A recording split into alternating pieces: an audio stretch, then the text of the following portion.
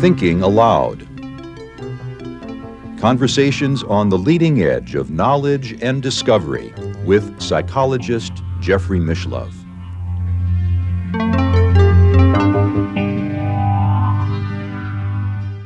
Hello and welcome. I'm Jeffrey Mishlove. Today, we'll be integrating our animal nature with our spiritual nature.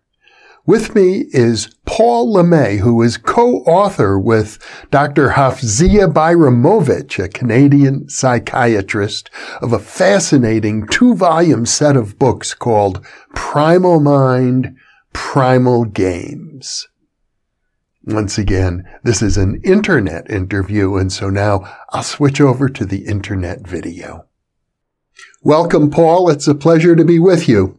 Good afternoon there, Jeff. We're going to talk about your work. You've spent, I guess, many years working with your co-author, Hafizah Bajramovic. You got it.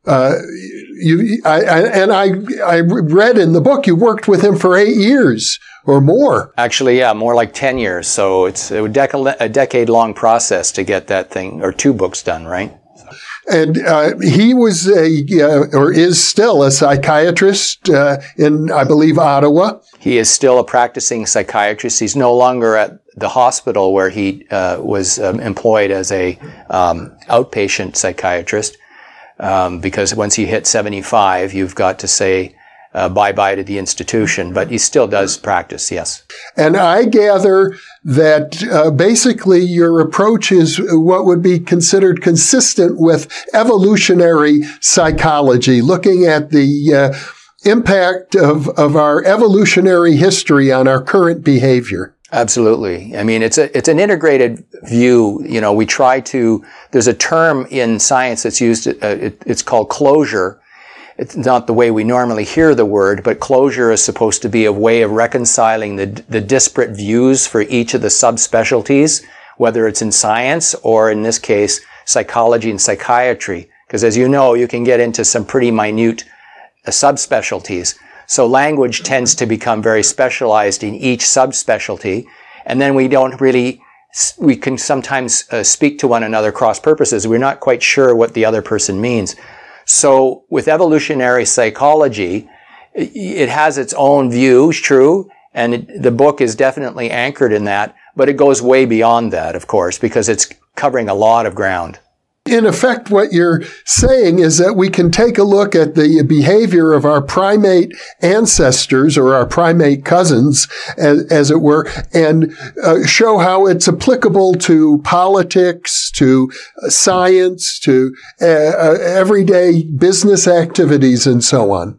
Absolutely, and it's not a thing that we're normally comfortable admitting to ourselves, because you look at apes in the jungle, as with Jane Goodall, the research that she did. And if anybody who's familiar with the chimpanzee literature, and I've read this chimpanzee literature, they know that chimpanzees are a cantankerous bunch.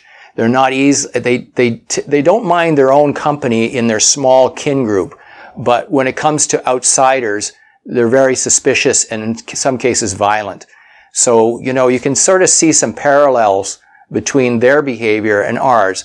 I'd have to say that we've evolved many more steps beyond what the chimps do, obviously, but there's still relics of initial behavioral patterns that still play out in the way we behave.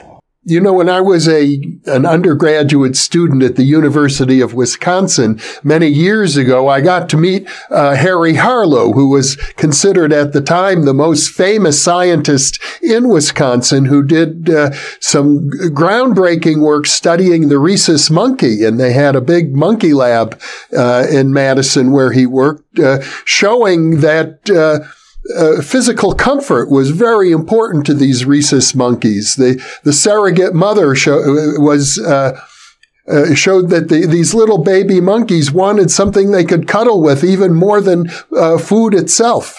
Right, and that speaks to something really essential about even human nature, and that's the emotional dimension of our being. We are social animals, and we really do need to have not just kin groups, but really deep interconnection with one another, because that's how we survived. And I think that Harlow's experiments really kind of shed light on that. And even, monkeys are obviously not as, quote, we say, as evolved as chimps. But still, nonetheless, there is the primate family still also has a lot of overlaps and carry through on different behaviors. Well, I gather that the core of your work involves three basic mindsets that you refer to, that through which you can analyze a vast variety of behaviors. As you mentioned, there are three mindsets, and these terms were basically generated by my co-author in the course of his practice. And in fact, these were terms that he developed before I came along into the process, back probably in the early 1990s. And so the mindset terminology, there were three mindsets that he discerned, and he called them fighting, appeasing, and defeated. And now one has to remember that those terminologies came out of a therapeutic context, psychotherapy context. So they were very suitable for that context. But when you look at the literature more generally, when you step back and say, well, have any other theorists kind of found similar patterns? And there are. They use different terminologies, but they're really kind of talking about the same underlying process. So, for example, Clayton Aldifer is a name not a lot of people know, and he was a psychologist at Yale University, and he developed what was called the ERG theory. And ERG is basically an acronym. Existence needs, relatedness needs, and growth needs. So Aldifer's work, which one of the reasons it's so powerful is because he took Abraham Maslow's 5-step pyramid, and a lot of people are familiar with that hierarchy of needs pyramid. And he was a big fan of Maslow's, and he wanted to find out whether he could validate quantitatively those categories. So he went to town with that, with some experiments, and then he found that it really wasn't fitting the model. And as any good experimentalist will know, that it's the observations trump the theory. So you have to adjust the theory and not adjust, right? So that's where this became powerful. So with the existence needs, relatedness needs, and growth needs, there is a nice mapping onto these three mindsets that we call, fighting, appeasing, and defeated. So you really want, so that gave a lot of power of predictive power and validation to the concept. There's this kind of triumvirate of categories that are playing out in the basic function of the human mind. And I want to stress that that's the basic function. It's kind of the go-to operating system that the mind relies on when it's first assessing information in an environment and how it relates to the environment, how it relates to other people, how it relates to the needs that it has within. There was other research that was also done in child development. And in that area with Chess, Thomas, and Birch, they found over a 10-year period of longitudinal study, they also came up with a triumvirate category system. They initially had around 9 categories, but they distilled it down into three basic areas, constellations. And if I can remember them off the top of my head, slow to warm, easy, and difficult. So difficult would kind of map onto fighting mindset. And ironically, growth needs also map onto fighting mindset. So this is the other part of the story that needs to be told. Terminologies like fighting, appeasing, and defeated sort of connote psychopathology. And really what we need to understand is that it's a kind of a two-sided story, that growth needs, for example, are very functional, very adaptive. Assertiveness is very adaptive. Focused minds on a given topic is very adaptive. So those are not dysfunctional behaviors. But what we're looking at is this, when a given mindset is used too much, excessively, then we enter into the field of psychopathology. So this is the beauty and power of the story, is that We all know that there are other dimensions of the mind which are adaptive, but if you overuse any given mindset, you're going to run into some kind of difficulty. Now, perhaps the last thing I'll say on this point right now is that when we look at the DSM, in the DSM-4 had, I believe, 280 categories or so. We're talking about the diagnostic and statistical manual used to indicate various forms of psychopathology. So that manual is the go-to Bible, as you know, in psychotherapy. Still is, actually. They've changed things with DSM-5. But what we were looking at are like 283 categories or so. And what it meant was, it was almost like there was a different flavor of ice cream for every given condition. And what my co-author found is that, and he was familiar with all that material as well, and he had a wide spectrum of clients. You know, he had people who were having marriage breakdown. He had people who were victims of sexual abuse, physical abuse. He had military people who were, had difficulty with PTSD. So what was so interesting to him is that as he, over the years, we're talking, he had a 30-year career, and then around 30 years, he's decided he better write a book. Around the 30-year point in this process, he realized that there was commonalities, despite thematic commonalities, despite differences in diagnostic conditions. And so he really began to think about that and puzzled, and he said, there's something common underlying all of these problems. And then he could see that, eventually he could see that you got clusters of problems, say, related to the fighting mindset, which would be aggressive behavior, bullying, and whatever. And then the same thing with the defeated mindset and the appeasing mindset. So he realized that what we're really talking about is like these are the nucleating points from which all psychopathologies emerge, which is a really deep insight, I have to say. Like anybody who's worked in psychotherapy and is familiar with the science knows that the human mind is a slippery thing. There's no clean categories. Everything seems to be, like what they call it in physics, a fuzzy logic. Things are on the edges of all the time, and it's never a clean category. And so this helps to explain a little bit why that's the case. But we are seeing these three fundamental nucleating points, which are the root of each of these three sort of like global potential areas of psychopathology. It really helps to clarify underlying processes. When you look out at the world as a whole and see all of the problems that humans are creating, it's quite evident that these forms of psychopathology or nucleating conditions for psychopathology have huge ramifications in our social and political life. Each of our books has a same main title, Primal Mind, Primal Games, but we have different subtitles. So the first book was called Why We Do What We Do. And that was focused really more on the individual story. How is this, what are the basic core principles of victimization process theory, or we just call it that, or primal process theory now. And the second book, it was called Primal Mind, Primal Games, A Dawn Breaks Over Armageddon. And that's a pretty heavy title given the context of the times at the moment.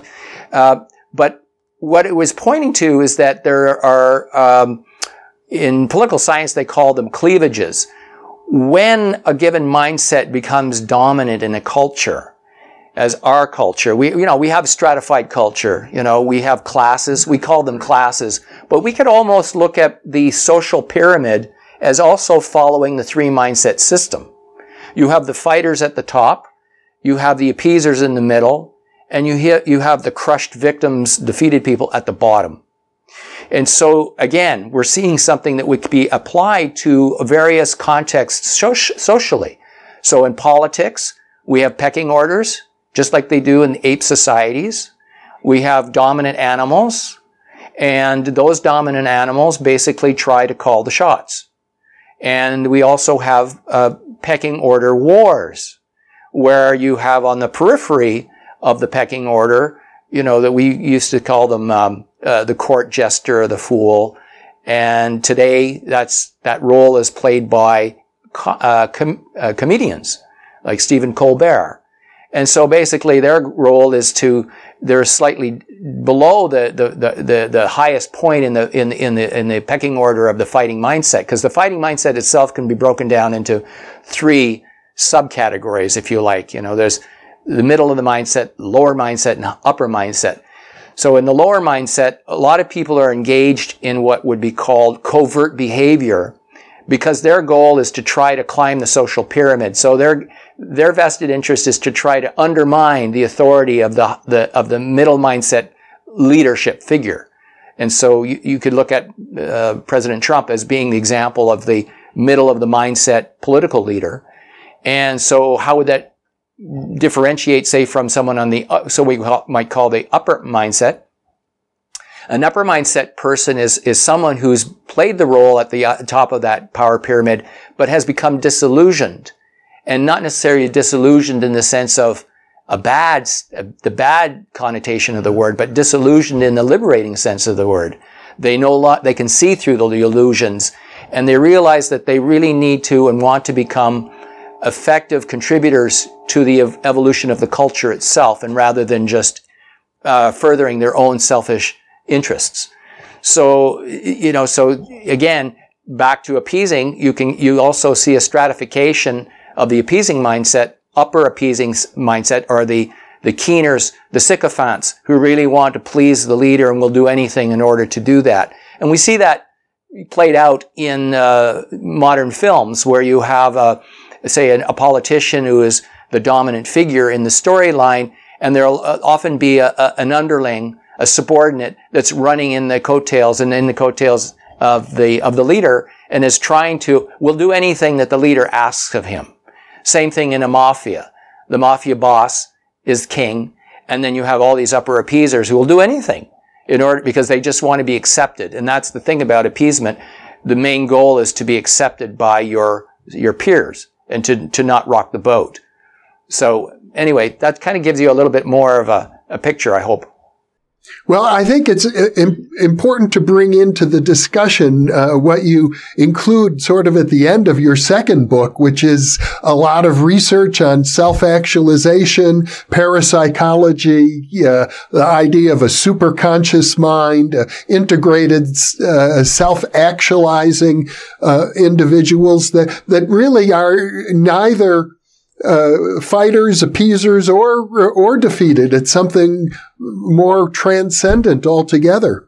Well, yeah, it's something other. So really, the basic, when we were working on the material, as they say, a lot of writers, when they enter into writing a book or writing a poem, they often say that they become not just enamored of the process, but become like children, because the process itself opens up new places of thinking. So it's a dynamic process, and anybody who's a writer knows what I'm talking about. You might set out an outline for what you want to write, and as you go through the process of writing, you suddenly have more insight, and you start to add to the, embellish the system, and you become, by the time you've ended your writing exploration, you realize you've generated something that you could never have predicted that you set out to do. So there's a lot of that in looking at integrating function as integrating self-function. What we were doing when we started out was we had these 3 mindsets, and we thought, well, how does the human mind evolve beyond those 3 silos, really? And we, over the course of time, we realized what goes on, and this is supported, you might say, in the brain science itself, that we have a structure in the brain called not just the corpus callosum, but the actual cingulate cortex, which is on top of this the corpus callosum, which is effectively an integrator of all regions of the brain. It's kind of like the central hub where information goes shuttles from the front of the brain to the back of the brain and into the deep core of the limbic system. And we call that the default mode network. If people who know about the brain will know that, it's like a triangle, because information is continually moving through the system all around. What it means is that when you look at a structure in the brain and you look at brain usage with fMRI, you can really begin to discern that what plays out in the brain and which structures are being used in the brain is also suggestive of what functions in terms of the mind that are going on. So looking at that, I mentioned the 3 silos, and these 3 silos are feeding eventually information begins to get integrated. So you might say that the boundaries of the silos begin to dissipate or become porous, and then information becomes more nuanced. Because if you're in a given mindset, information has a very rigid quality about it. And so, we say that. We actually use it, when we use the word mindset, we say, well, that person's kind of like set. Mind is set in that frame, and they don't seem to be very flexible. And that's more so the case, say, in the fighting mindset, which is very inflexible, because it has this locus of control, internal locus of control, and it assumes it knows everything, and it's going to be the commander-in-chief of its destiny. But we know life is not like that.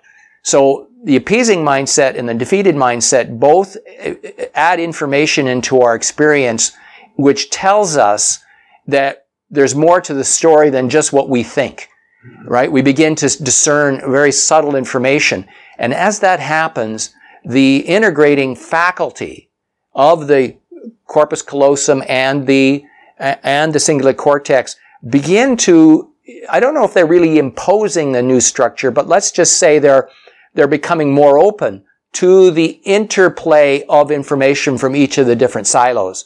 And as a result, a 4th new faculty begins to emerge, and that's the integrating self-function. And as the integrating self-function emerges, then we begin to see what many people would call spiritual awareness and spiritual inclination. And that spills out, and I'm using the term in the broadest possible sense here. I don't want to restrict it to like religious thinking. What I really want to mean is that ideas that are sometimes associated with mysticism and the esoteric begin to fall into place. So we're getting something new. And that's where we get into the idea and the potential for telepathy. And as you mentioned in the second book, we did start to get into that topic, and believe you me, that was not expected. We didn't think we would be going in that direction. And like I say, like the poet who writes a poem and finds some new metaphor unexpectedly, that's really what happened for us too. We found through the integrating self-function doorway, a doorway into something much, much greater than we anticipated. And I mean, if you want me to get into the mechanisms, we can give it a go. And, I know I've seen many of your programs about, not just on telepathy, but on remote viewing. And so, this I think begins to at least provide a few candidate explanations for how that might even be possible with a human mind-brain system. Well, you started out as evolutionary psychologists, which really put you kind of into the materialistic camp. And then you're moving in, of course, to your study of the brain, and neuroscience as well has a materialistic basis.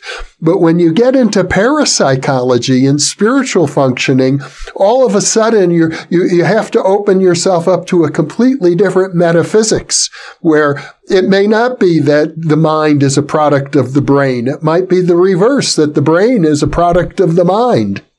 Yeah. No, exactly. I think there's an interplay between the two. The systems sort of feed each other. And I think in the early stages of our life, I think we are more oriented to and assuming that the material explanation is the explanation. As you said, that mind is somehow the byproduct of brain in action.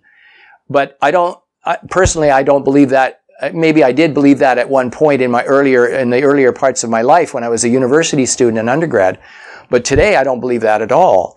I believe that it's a much more sophisticated system, and that when we're talking about the mind, it's certainly in this other rarefied realm of this, what we might call mystical function or esoteric function. I think we have to start to think about other processes that are actually at play in the human mind-brain system, such as quantum biology. And so we do have lots of candidates in our physical makeup, which would actually help us to, if you like, rationalize the idea that there is an interconnection or a connection between the capabilities of our biology and our abilities to intuit a realm of knowing that is well beyond the strictures of biology alone. Because we have biochemistry, we all know how that works, or at least I hope most of the viewers out there do know how that works in some ways, in some basic ways. But when we get into quantum biology, we're sort of like opening the door to a whole new realm. As you know, Jeff, quantum physics itself has only been here since about the 1920s. So we're only coming up on 100 years of that theory. And of course, it's been accepted in physics, but when it first came into the story of science, it was not welcomed. It was not a welcome theory. People really balked at it because of the strangeness of what it was saying. And certainly Erwin Schrödinger thought no less. And a lot of people may not know this, but when he came up with the poison cat paradox, that was meant at first when he wrote about that, he was poking fun at quantum physicists. And in fact, the irony was that years later, he realized that that metaphor that he used was actually, he came to believe that actually was the case, that there's a situation where you have a form of information which is non-discrete, right? We call it indeterminate. Mm-hmm. And so now that opens, and that's where we get into this idea of quantum physics playing a role in biology itself. Now, the conventional view was that you can't have quantum processes in a messy, thermally unstable biological context. And well, that orthodoxy was held for a long time until around, let's just say around 2010. And then we began to see stuff emerging in pretty mainstream science sources like Nature magazine, and it doesn't get more mainstream than that, with quantum biology confirming that photosynthesis itself is a quantum process. And, suddenly I went to the AAAS conference here in Vancouver that was held here in, I think it was 2011 or 2012, and saw Greg Scholes from the University of Toronto presenting this information about confirmation of the quantum processes in biology. And I was in a room packed with scientists who were from the world of both physics and biology. It was wonderful to be in the room, I gotta say, for that thing. It's just like a coming home sort of feeling.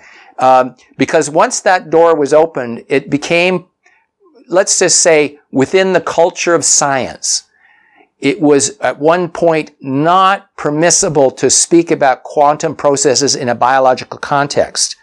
But I think as of 2012, that story changed. That narrative changed. And now we've got lots of latitude that allows for that process. So all you need is very small time frames, femtosecond time frames, in order for quantum processes to occur. And things that have been staring us in the face for literally decades. When you look at Lewis diagrams, molecular diagrams of different biomolecules, like amino acids and the base pairs in DNA, you'll see what are called indole rings or aromatic rings. And those molecules actually have if you like, try to think of this three-dimensionally. When you look at a Lewis diagram, you'll see, looks like little stick figures with hexagons and pentagons and little symbols with little lines going off into them, to express bonds, hydrogen bonds and nitrogen and whatever other, biochemicals we have. We weren't really paying attention to, you might call it the side view of those molecular diagrams, because on the side view, what you have above and below the XY plane of a aromatic ring are what are called pi clouds. And pi clouds have different physics about them. And what I mean is that they can be receivers of photonic energy and create, there are pi clouds or z-axis or z-axis, as they say in the United States, z-axis electrons that are moving above and beyond the plane, the XY plane of the molecule. And in that area, there's like little two donuts above and below the plane. Like you can imagine two donuts or two bagels. And those planes hybridize. Those donuts hybridize. So they're a cloud. They're literally a cloud of energy and information both. And there within you have the repository of what we would call a quantum potential dispersion system. And that system can be entangled with the environment.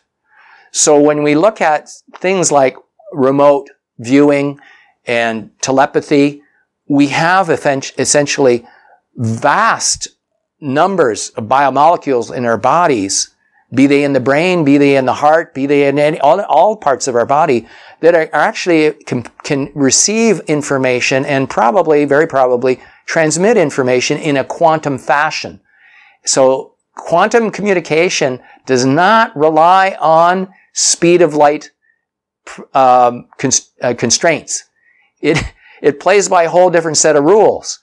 So again, we're pushing boundaries of not what we thought we got ourselves into, but we realize that there's this vast potential of humanity that is really using light to communicate in very subtle ways, both for essential biological function purposes, but also for something that's well beyond that.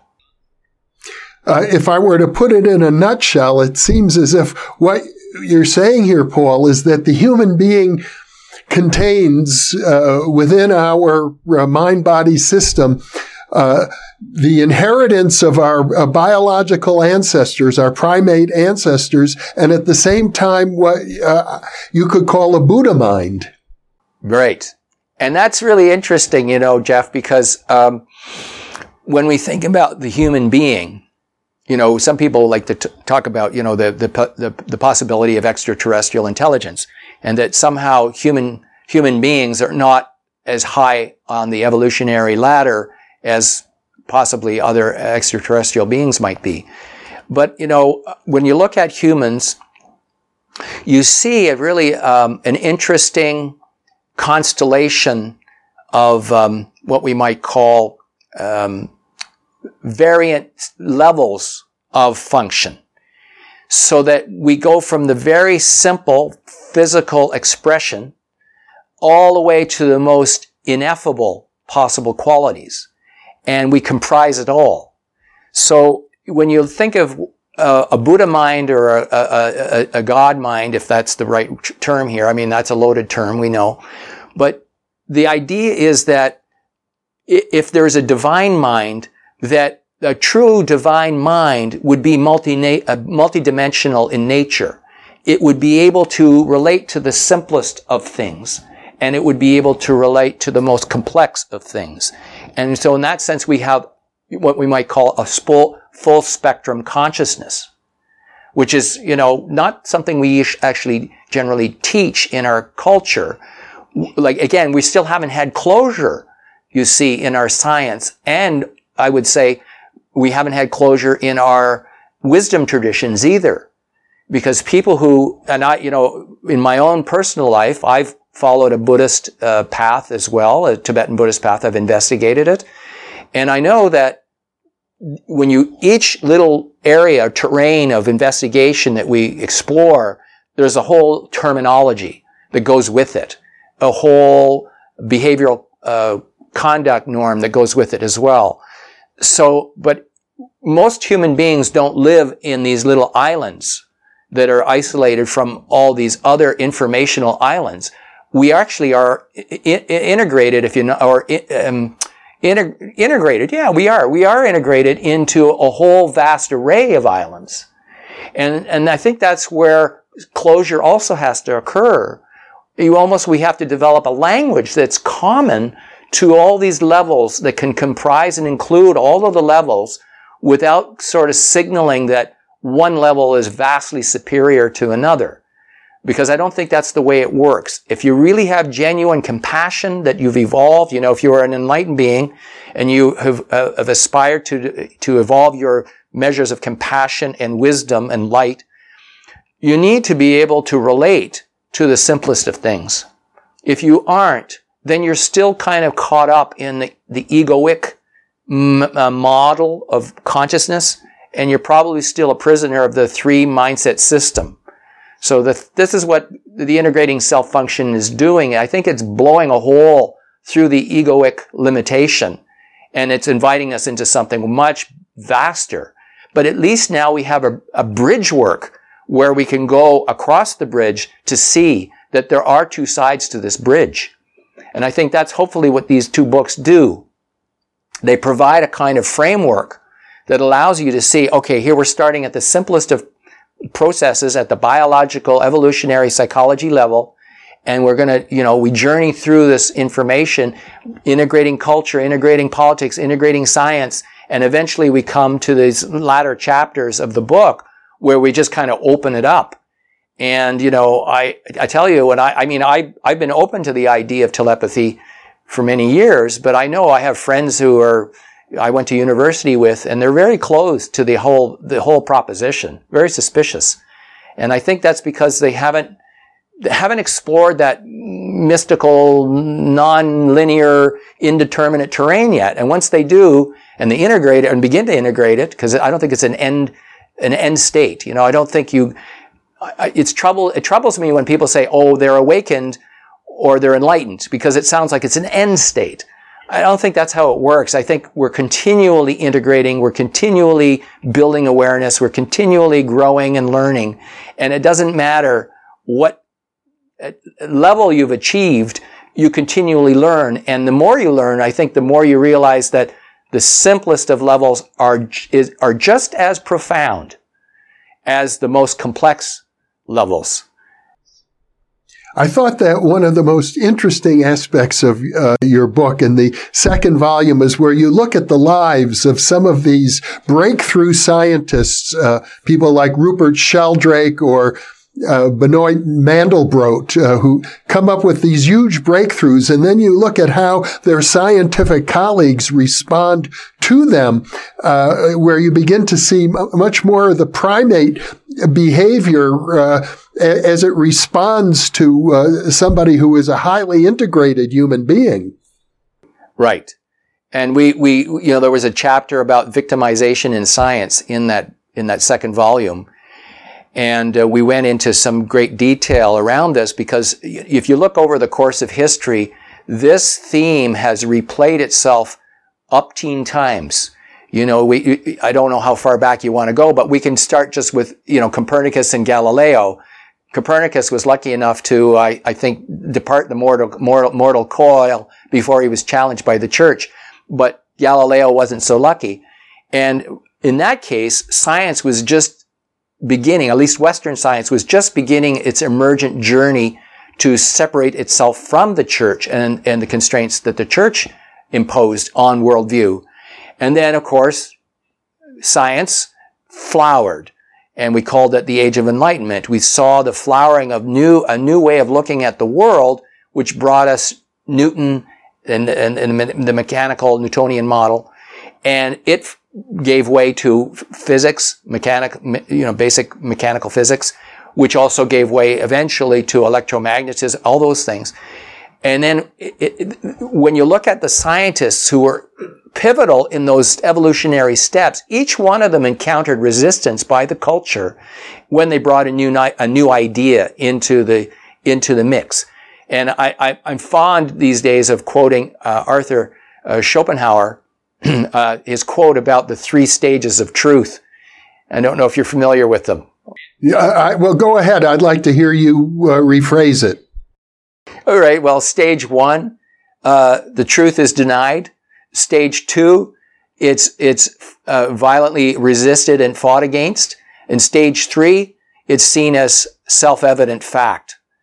So this speaks to the primal process itself, because depending on who you're delivering the truth to, they will receive the message in a different way, because each of the mindsets has a role to play in the way in which we interpret and see information. So if you're a fighting mindset person and you're in the science, you're a scientific academic at some illustrious university, and you have some upstart undergrad comes to your courses and starts to ask you some uncomfortable questions, you will see a replay of the pecking order mindsets of the primal mind system. Because a lot of times the big apes, when you look at dynamics in the ape community, the big apes will ignore the subordinate apes. And that's a part of their virility display. But if you're in science, you can ill afford to do that. Now, not all scientists are like that, of course. There's some scientists who have moved beyond that constraint. And, when you look at, oh my goodness, Richard Feynman, and as you mentioned, Rupert Sheldrake, and John Wheeler.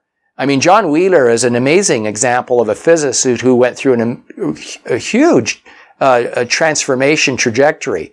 He had 3 stages, he said, in his career, in his thinking. He said in stage 1, everything was particles. In stage 2, everything was waves. And in stage 3, everything was information. And when he said that, a light went on for me, and I realized what he was referring to as information isn't the way we normally hear the word. We think of it more like a verb, in formation, so that things are coming into form from the formless. And this speaks to the indeterminacy of nature, that sure, there are particles that do collapse the wave function and materialize, though we experience a material reality. But there's a lot going on in our world and our reality that isn't necessarily wave collapsed systems. And one of the things I mentioned, one interview I gave to George Nuri on Coast to Coast back last year. And it was just at the top of my head, Jeff. I didn't expect I would say this, but it came out in the interview. And since then I thought about it, and I thought, no, there's a lot of value to this. Language itself is a wave collapsing system. Let that sink in for a second. Language itself is a wave collapsing system. So that when we're thinking words and we're expressing words with each other, there is a limitation that occurs when we speak a word, and it solidifies a concept in our head. It cements it and makes it inflexible. And that's one of the dangers, I think, that we have in science, is that we get very fond of our categories. And so scientists become the new priests of the orthodoxy, of the wave-collapsed mind. But some scientists, like John Wheeler and Rupert Sheldrake and Richard Feynman, and the list could go on and on and on, they understand at some point, they enter into the mystical side of science, because a lot of them were drawn to science for those very reasons to begin with. Curiosity drove them into Richard Feynman had an insatiable curiosity, asking questions all the time about why something happens the way it did. And then that would open it up into some new realm. And I can't remember the terminology he used. Oh yes, Feynman diagrams. If anyone's ever looked at a Feynman diagram, you're going, what the heck is that? It doesn't look like a conventional equation, because he was moving beyond the constraint of an equation. He was saying that we have to start to think in almost more metaphorical, allegorical terms, because those are the only terms which can kind of capture the subtlety that preserves, you might say, the more indeterminate state. And that's what we get when we read poetry. Poetry is full of allusion, not illusion, allusion, alludes to things, and it gives us that fuzzy logic, and we feel it intuitively, and we go, oh yeah, okay, I get it. You get something that's beyond the limitations of the word itself as a definition. Paul, this has been a beautiful discussion, and you're provoking me to ask you a question which comes way outside of your book, but because of your background as a Buddhist practitioner, I want to bring up the Heart Sutra and the phrase, form is emptiness, emptiness is form, because I think when you talk about information, that's what we're getting at.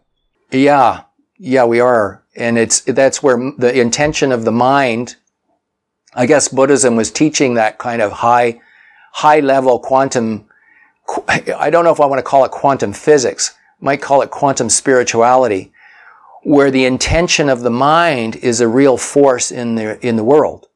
And that if you bring compassion into the world as an effort, that yes, your actions are going to have to be expressed in a more material way with other people, but the energy that's informing those actions is somehow more full. And we feel that, when you're in a room with a really developed or a very experienced teacher, and I've been in the room with some pretty amazing teachers, like not just the Dalai Lama, and not to say that just the Dalai Lama, that's not to belittle his accomplishments, but other very accomplished teachers. And when you're in the room with folks like that, there's a presence that's way beyond just the corporeal form. And you know it, and you feel it, and you feel it in your bones. And I remember seeing one of those teachers that I had the great fortune of being in the company with for a week. This back in the year 2000 was Penor Rinpoche, or Pema Norbu Rinpoche, the longer form of his name. His Holiness Pema Norbu Rinpoche. He was the head of the Nyingma lineage, Nyingmapa lineage. And he passed away in, I believe it was 2009. And shortly after he had passed away, a video started to circulate. And it was about the rainbow body. And I'd heard about the rainbow body, but the monks had actually filmed this rainbow light that was literally moving through the monastery on a clear blue sky day. Not a rainfall day. That doesn't happen. At least it did happen. They filmed it. And what it's supposed to be is that the teacher is displaying, for the benefit of those who are still here, the fact that there is another realm of consciousness that continues on beyond the corporeal limitation. And, when you see the video, you hear this kind of stuff talked about through your many years of teachings, and you go, oh, it's a little bit fanciful, but hey, what the heck? It's a good story. When you hear about monks who were able to escape a jail by going through the metal bars of the jail, you go, yeah, okay, it's a bit fanciful, but it stretches the credibility of the story. But suddenly you start to think, well, what if it is possible? And all of a sudden your mind becomes, open like a child, What did Jesus say about come on to me, well, like little children? The innocence, coming to the universe, coming to nature with innocence and being prepared to be amazed. And that speaks to the intention state of the mind as to what is maybe necessary as a precondition in order to evolve. Just be simple, be receiving, be accepting, and don't judge. And as it comes in, it'll waft over you, and as it does, you will be informed, and it'll have a transformative power in your consciousness. And these are the very subtle lessons you kind of, inculcate over time through osmosis. They call it transmission. I think that's a good word, transmission from the teacher to the student, because you're in the company of that higher vibration, and somehow you are absorbing it, and that benefits you. And so no wonder there's so many students that, will travel thousands of miles to go and see a teacher, because once you've had a taste of that, that there's nothing else that compares to that. Certainly not a TV program on the cable networks.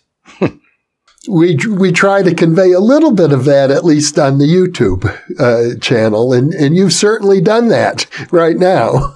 And you do a good job, too, with your program. I mean, you're opening doors all over the place, Jeff, and I commend you. I mean, that's what allowed me to connect with you, because I'd seen some of your other programs, and I was very impressed. I must say, I was very impressed with what I saw. Well, Paul, I know we've just scratched the surface of those two magnificent books. They're multifaceted. You really cover almost every area of human inquiry, from the quantum physics and molecular biology to evolutionary psychology and spiritual disciplines. It's amazing what you and your co-author have accomplished, and I hope that we have more opportunities to go into further detail about these things. Me too. I hope we have some fun in the future with this. I would look forward to that. But for now, Paul, thank you very much for taking the time for this session. This has been magnificent. Thank you, sir.